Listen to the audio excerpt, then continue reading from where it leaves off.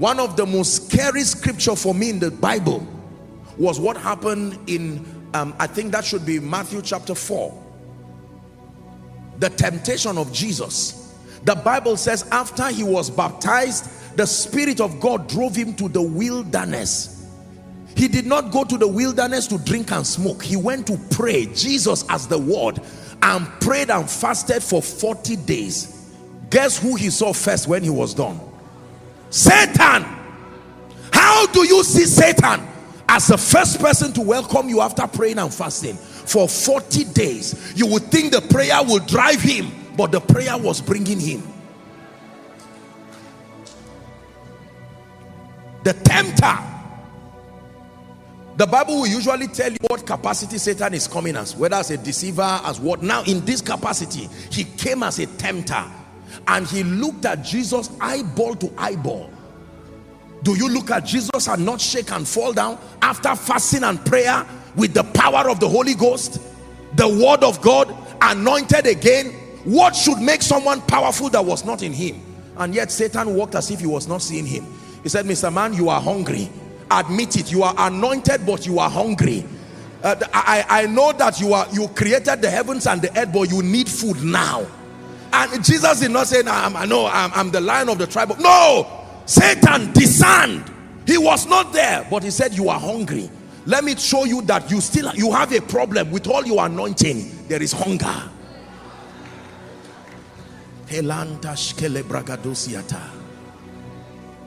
How do you bring such a demeaning statement to such El Shaddai, the man who created the heavens and the earth? And he says, turn this stone to bread. And Jesus said, no, my agenda is greater than my individual satisfaction. It is not about me. The next temptation, the Bible says he took him to the top of the temple, a place of worship, with people praying there, and yet Satan stood at the top of the church and said, Mr. Man, I'm dropping you here. Fall down, for it is written. So don't think I'm ignorant. He shall put his angels charge over you. They will bear you up on their wings, lest you dash your feet against the stone. Don't forget who Satan is talking to here. Jesus. So don't be carried away by the fact that Michael threw him down from heaven. He's standing with Jesus now, and he's talking to Jesus as if Michael were greater than him. Number 3, the Bible says he picked him up. Not that he said, follow me. He held him and took him into an exceeding high. The Bible says he took him. How do you take somebody? He took him into an exceeding high mountain and showed him all the kingdoms of this world and the glory of them. Because every kingdom, there are 3 things that make a kingdom.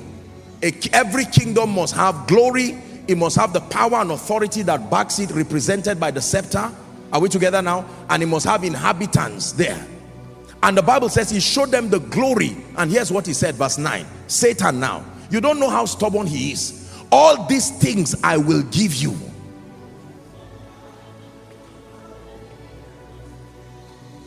If you fall down and worship me.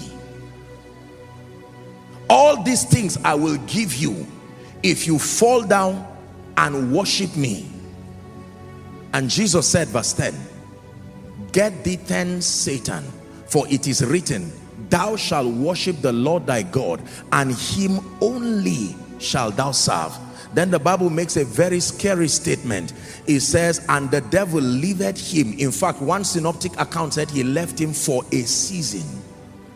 That, in other words, don't think as I'm going, you will not see me again. Provided you left heaven and came to earth, you will find me. The next time Satan would come, he did not come directly to him again. He came through one of the most disciplined and emotional person called Peter.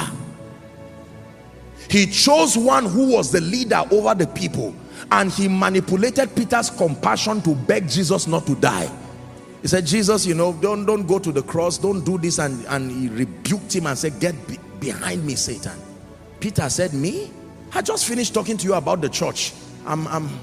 And he says, Satan desired to sift you like wheat, but I have prayed for you that your faith fail not. He says, and when thou art converted, strengthen your brethren. Satan left and said, you saw me. The next time Satan will come, people were having dinner and he came through the treasurer. You see why finance department in many ministries must pray like prayer warriors too. There is nobody in any ministry who should not be a prayer warrior. Don't say mine is just to join wire. You pray, because the devil will use anybody and anything. Are we together? Satan came through Judas. I hope you know the goal of Judas was not to destroy Jesus. That's why he could not do anything with the money. The goal was to make money from Jesus. Jesus was misusing privileges. Financial opportunities were passing him up and down. And he said, do you know what? Let me liaise with you and give you Jesus, and then leave him to deal with you and show you his savior. So he was surprised when Jesus gave himself. And he said, no, this was not the plan. And he went and hung himself. Don't think Judas was a bad man. No. For Jesus to trust Judas with money, he was one of the most trusted people there.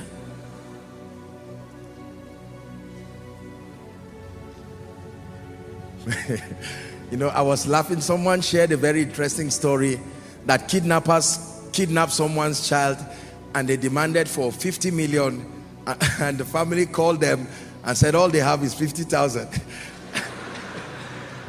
And the kidnappers insulted them and off the phone in anger and said if they don't bring up to 5 million, they will finish the people. And the man said, honestly, there's nothing they can do. They should just keep.